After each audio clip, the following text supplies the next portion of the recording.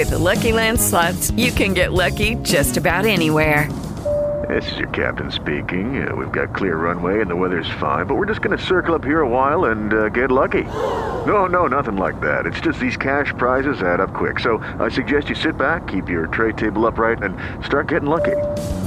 Play for free at LuckyLandSlots.com. Are you feeling lucky? No purchase necessary. Void where prohibited by law. 18 plus terms and conditions apply. See website for details.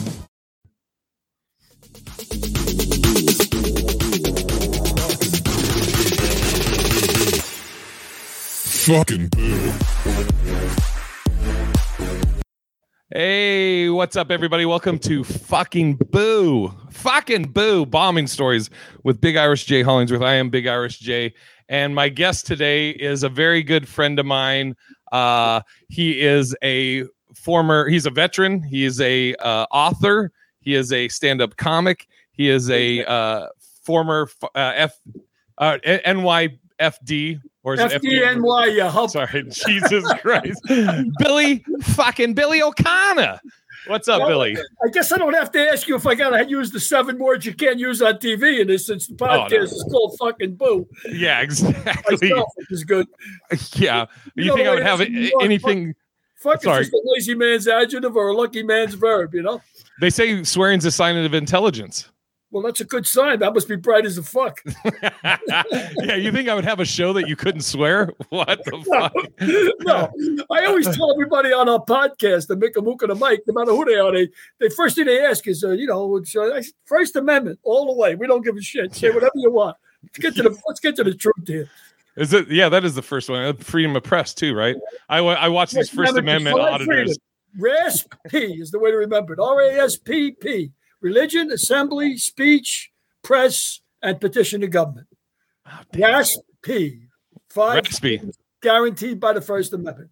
You gotta know that shit, brother. All right. So hit me with your best. What's your best bombing story, Billy? Let's see. I mean, I only did comedy, I guess, 7 or 8 years, and I pretty much I like to see people fall out of their seats. You know what I mean? I mean, it's cool to be funny, but when you really kill for like 10 minutes, 15 minutes, and people are dying, I always did it dirty. So I was always like a dirty comic, and I got the reputation of being a dirty comic, and I didn't really give a shit because I wasn't trying to make a living at it. But a couple of times I was at the Tempe Center for the Performing Arts. Okay. Right. And Tony Visage, I know you know Tony, right? Tony was running the show, and he says, "Look, Bill, you're headlining. I know you're a dirty comic," he says, "but listen to me. You're much better off being clean with this audience. You know, you're way ahead of the game." So I didn't have a lot of clean. You know, maybe I had 10 minutes clean. I'm supposed to do 40 minutes, you know. So I come out, and I say, you know what, maybe I could do a little political shit. I know a little political shit. Maybe I could throw that in there. And Romney was running against Obama at the time, right? So I said, I'll do Mormon jokes. You know, fuck it. I'll do, a whole lot of magic underwear jokes and shit like that, and ad lib a lot. So I come out, and I'm telling you, maybe 150 people, not a lot of people, but all dressed in the nines, minks, tuxedos, like they just came back from a ball or something, you know? So I go up there and I say, okay, now be clean, you know. And this is the deal about knowing your audience, you know. They tell you that every golf match is won or lost on the first tee. You know, how many strokes you get, you know. And that's the same thing with comedy, I think, or public speaking. Know your fucking audience. Know who you're talking to. So I didn't know who I was talking to. I just thought they were well-dressed. So I come out and I start doing, right off the bat, Obama and Romney jokes, and I see the faces just drop. Like, you know, right the first one is silence, and it looks like, you know, in Springtime for Hitler in that movie, the producers, when they first come out and you look at the audience and they're all like this, you know. And that's when I said, I'm fucked. And I went down that road. I went 4 or 5 minutes down that road, and I said, I'm fucked. I'm not going to get these people back. Turns out later on, I find out that it's a Mormon hospital. And I'm doing fucking Mormon jokes. And of course, because it's a hospital, these are all doctors and nurses. I can do jokes about the anatomy and fucking and anything because they're nurses and doctors. You're not going to shock them. I mean, the luckiest I ever got with women was always nurses and barmaids. because they're fucking wide open. They don't give a shit. Nurses and barmaids. So that was one time that and I wasn't getting them back. And when you're up there for, you know yourself, if you die the first 5 minutes and you got to do 40, it's a long fucking 40. I mean, you ain't, you're done, right? Well, not only that, it's an uncomfortable 40 to begin with, because you're not being able to just be free and in the moment. You're in your head about don't swear, this and that. So not only do you have that, you're like, oh fuck, this is already starting off shitty. So now I'm worried about that. And what the fuck? They don't like me being clean. I can't go to my tried and true shit. You're coming out handcuffed, number one. Like 100%. You said, and the way we talk, from Boston, I'm from New York. The way we talk, every word is this fucking fucker. You know this fucking guy? You see this fucking guy? I swear to God, I think I was 15 years old before I found out that fucking and Jew wasn't one word. You fucking Jew. Did you see that? And it could be a friend of ours, You know that fucking Jew, Ruben? I mean, that's the way it was in New York, and like fucking Guinea, fucking Jew, fucking Mick, fucking this. What I mean? That's the way we talk. But I tell you another time, I bombed. I was down in, where was it? Tucson. And I'm doing this event, and I'm headlining, and the guy's like maybe 300 people, and I got to do 40 minutes clean. Wait! Before you tell the Tucson story, I want to finish the other one, because you didn't. So I fucking died. It was no way getting the back. I mean, I would have ate shit for 40 minutes. So at the end of it, when I'm assuming you were like, hey, thanks for coming. Were people just like looking at you like you were the Antichrist? And God bless America. Nobody ever boos. Yeah, God bless America. Your last chance to. Oh, let's hear it for the vets. Yeah, dude. What happened? Like at the end of it, like, did Tony say anything to you, or? Tony said, I said, "Why did you fucking?" I said to him, "I said, what the fucking tell me they were Mormons? I said, what the fuck is the matter with you?" I just they should have gave me a heads up. He's fucking. I didn't know you were going to do fucking political jokes. I said, "Yeah, I never see you do." I said, "Well, I had to do something, because usually I open up with jokes about pussy. I do. I told this chick one time, I said, I'm getting this comedy thing pretty good. I think I could do 40 minutes on pussy. She says to me, we should do 40 minutes on my pussy. It's a metaphor. It's a fucking metaphor. Don't get your hopes up. Okay, all right. So Tucson, you're 300 people. Yeah, now backstage, and I'm the headliner. And they got a couple opening acts, and they're not very good, but they're doing 10 minutes apiece. And now I'm ready, and I'm really piecing together 40 minutes clean, which ain't easy for me because I don't have a lot of clean. But, a lot of the clean I had was handicap jokes. But wait a second. I mean, they were moderate handicap jokes. They weren't like fucking vile. Like I do a joke about, I'll give you an example, like the nicknames in the neighborhood, like guy with big ears, we used to call him Wingnut, a guy had real white teeth, we used to call him Chicklets. One guy had one arm, we loved the guy, but his nickname was Slot Machine, and that's all, that's true shit. And also then when I go through this litany of nicknames, I say, now I got a handicap and I don't talk about it. I said, the only reason I don't talk about it is because I got the only handicap. As soon as you tell people you got, they demand you demonstrate it, I said, I'm colorblind. And as soon as you tell somebody you're colorblind, the first thing they do is, yeah, what color you think this is? What color you think this is? What color you think this? I said, not a fucking superpower. It's a handicap, right? I mean, if I had polio, you wouldn't say, hey, you got polio? Try and walk over here, right? So, I mean, they're mild jokes about handicap. But nevertheless, I can do about 10 or 12 minutes of that. Now, I'm trying to do 40 minutes clean. And that 12 minutes. Which, by the way, that set, you're handicapped. Having to do it clean. Exactly. Yeah. So now I'm backstage. I'm trying to piece together 40 minutes. I say, if I do this story and stretch it, maybe I can get 10 out of this. It's usually a 5-minute story. I'm not looking to kill here. I'm just looking to survive, Like, I don't expect people falling out of their seats. I'm just looking to get through this, sell a few books, get the hell out of there, and call it a night, right? They pay me $150 or whatever. All right. So now I'm backstage. They do the 2 opening acts, and now the guy says, before we bring out your headliner, and this is true as God. You can't make this shit up. And you know it's true because you can't make this shit up. I ain't that good to write it. Before we bring out your headliner, we have a young lady who's never tried comedy before, but she's written a new book about what it's like to be an airline pilot with no arms. Oh, my God. And I go, what the fuck? And this chick comes out on stage with no fucking arms. I mean, she looked like a beach pole, there was no stems, And she actually was an airplane pilot. She used to use her feet. Fuck that. I'm like, I'm all for, empowering up. But, dude, if I'm walking on a plane. Put a few ramps in. But you got to lay back with the airplane pilot with no arms, right?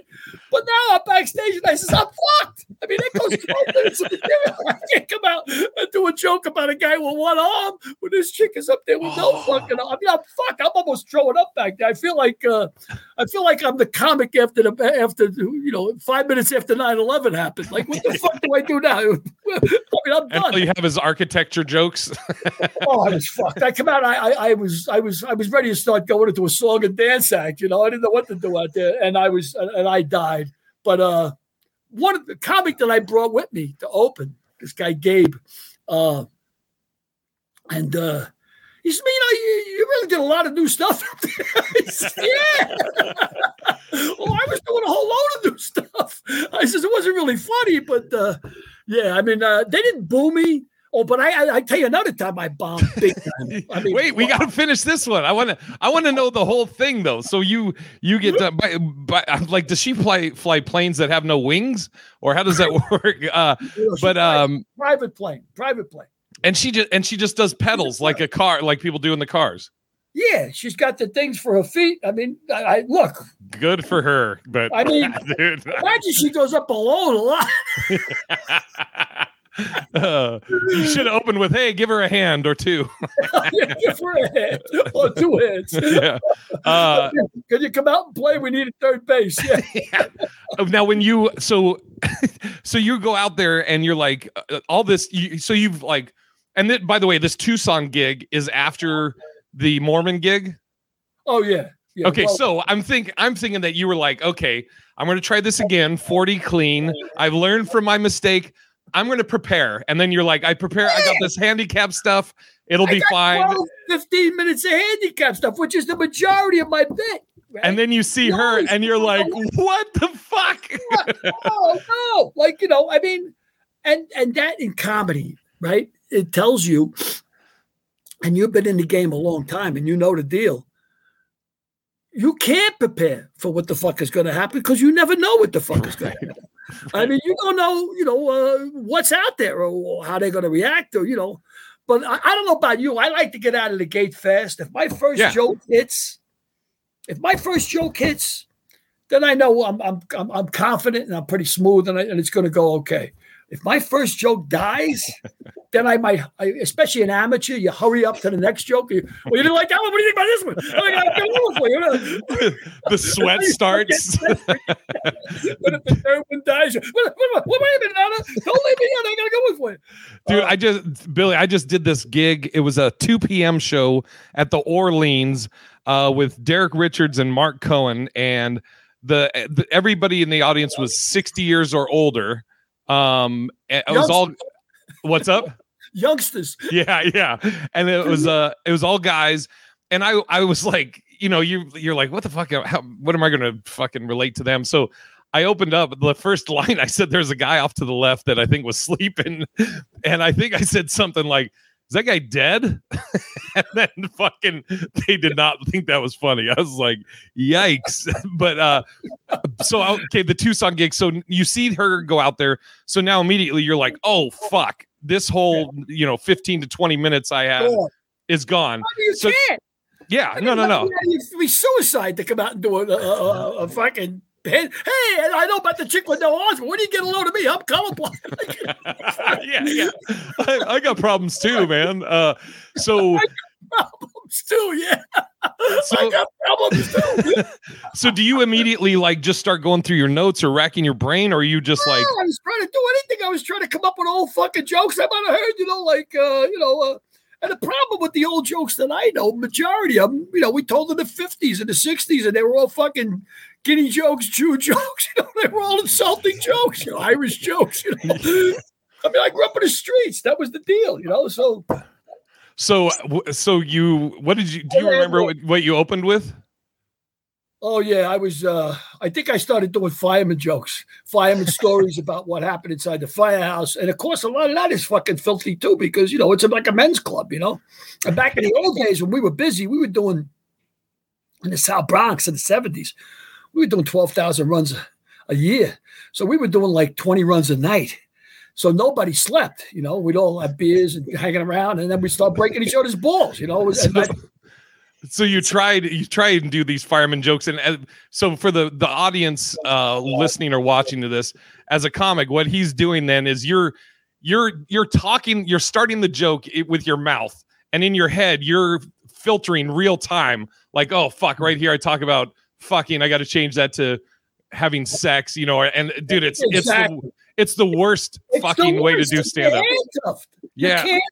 And of course, all you got to do is have one fuck slip out. Yeah. And then if you do have that slip up, or even if you say like, maybe you say shit, and then you're like, well, fuck, was that dirty? And this is all going in your head real time as you're still talking. You're like, fuck, are they going to think that's dirty? Or can I say intercourse? Can I say sex? Or is that, I mean, so many people have different things of what they consider dirty. It could be swearing. Exactly. It could be the content. Dude. So you somehow, you did your time.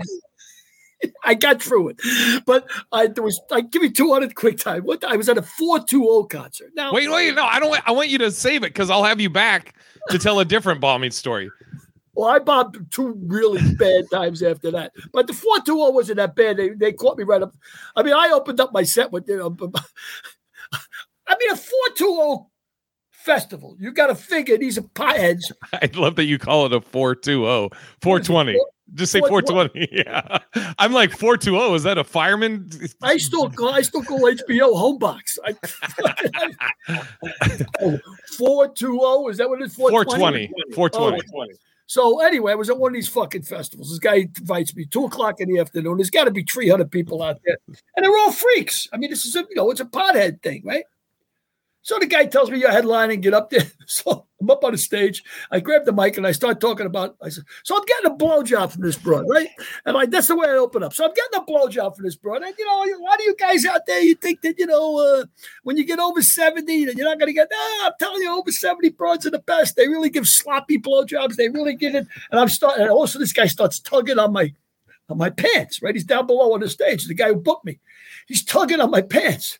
And I said, yeah, the mic works. I said, you can hear me fine. I said, don't worry about it. The mic. He goes, no. I said, yeah, the mic's fine. So anyway, they spit on it, they smack it, they swallow it. He goes, I'm telling you. And the guy goes, it's a clean show. Oh, my God.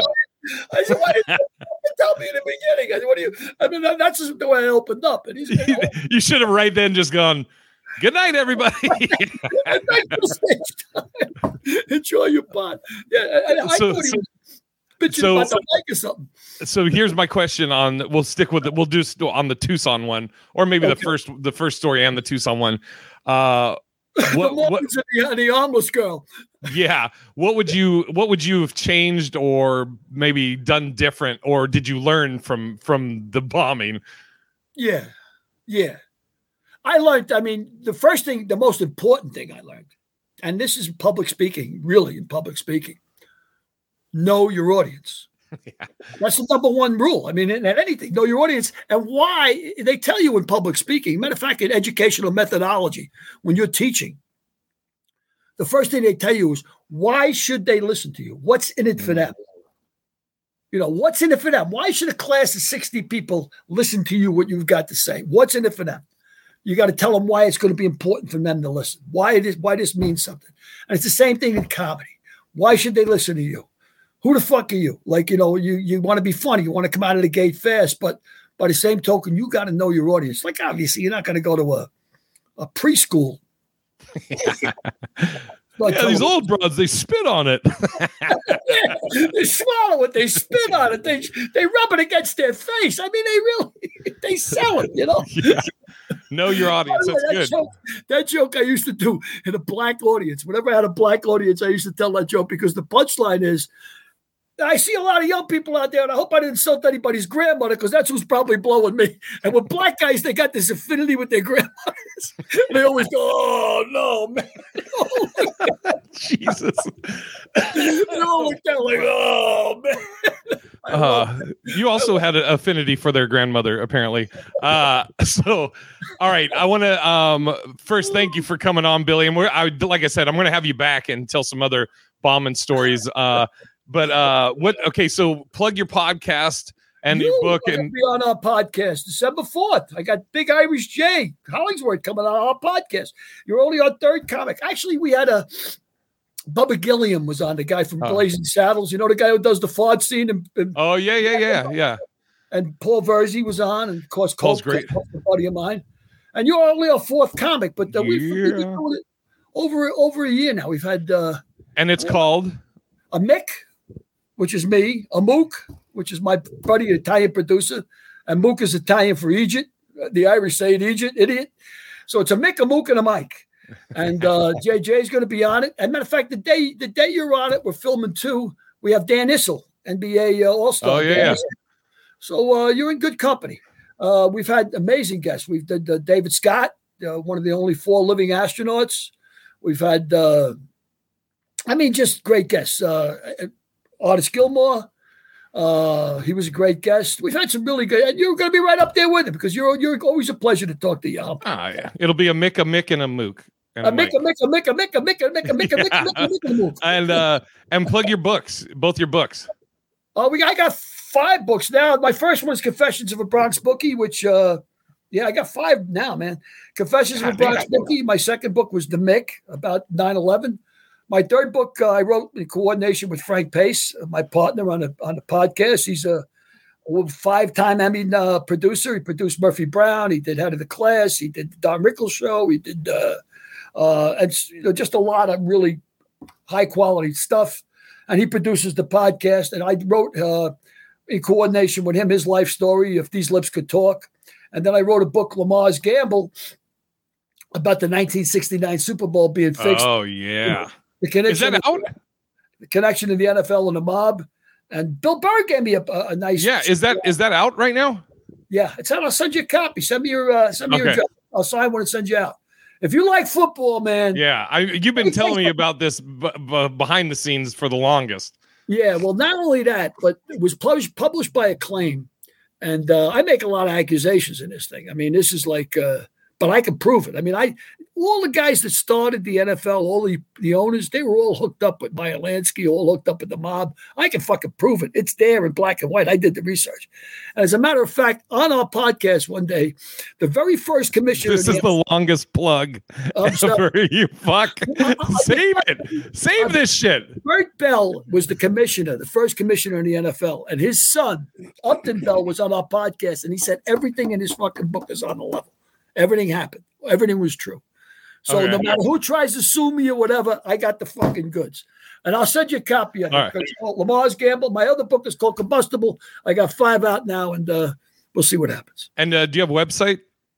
Oh, I do. The website, you can get anything is on is a Mick, a Mook and a Mike.com. A Mick and a Mook and a Mike.com. All right. And who loves you? Who loves you? You fuck. Who loves you? I love you, Billy. You're the best. I love you, if you slow dance, we'd be living happy. Everybody go follow Billy. Listen to his podcast. Get his books. The books are amazing. They get great. I mean, they're highly acclaimed. Very good reviews. I did that. You know, the NFL book, we got good plugs from Dwight Hicks from the NFL. Dwight Hicks and the Hot Licks. He gave us said on the money, man. Great book. He said I loved it, and then a chick, Mary McNamara, who won a Pulitzer Prize, read it and said, "Fucking terrific book." So well, I love you, Billy. I will see you. I'll see you here virtually in a few days or a few weeks for your podcast. Me on, Jay. It's always a pleasure to talk to you, brother, on the camera or off the camera. That's right. And for the listeners, bomb Voyage.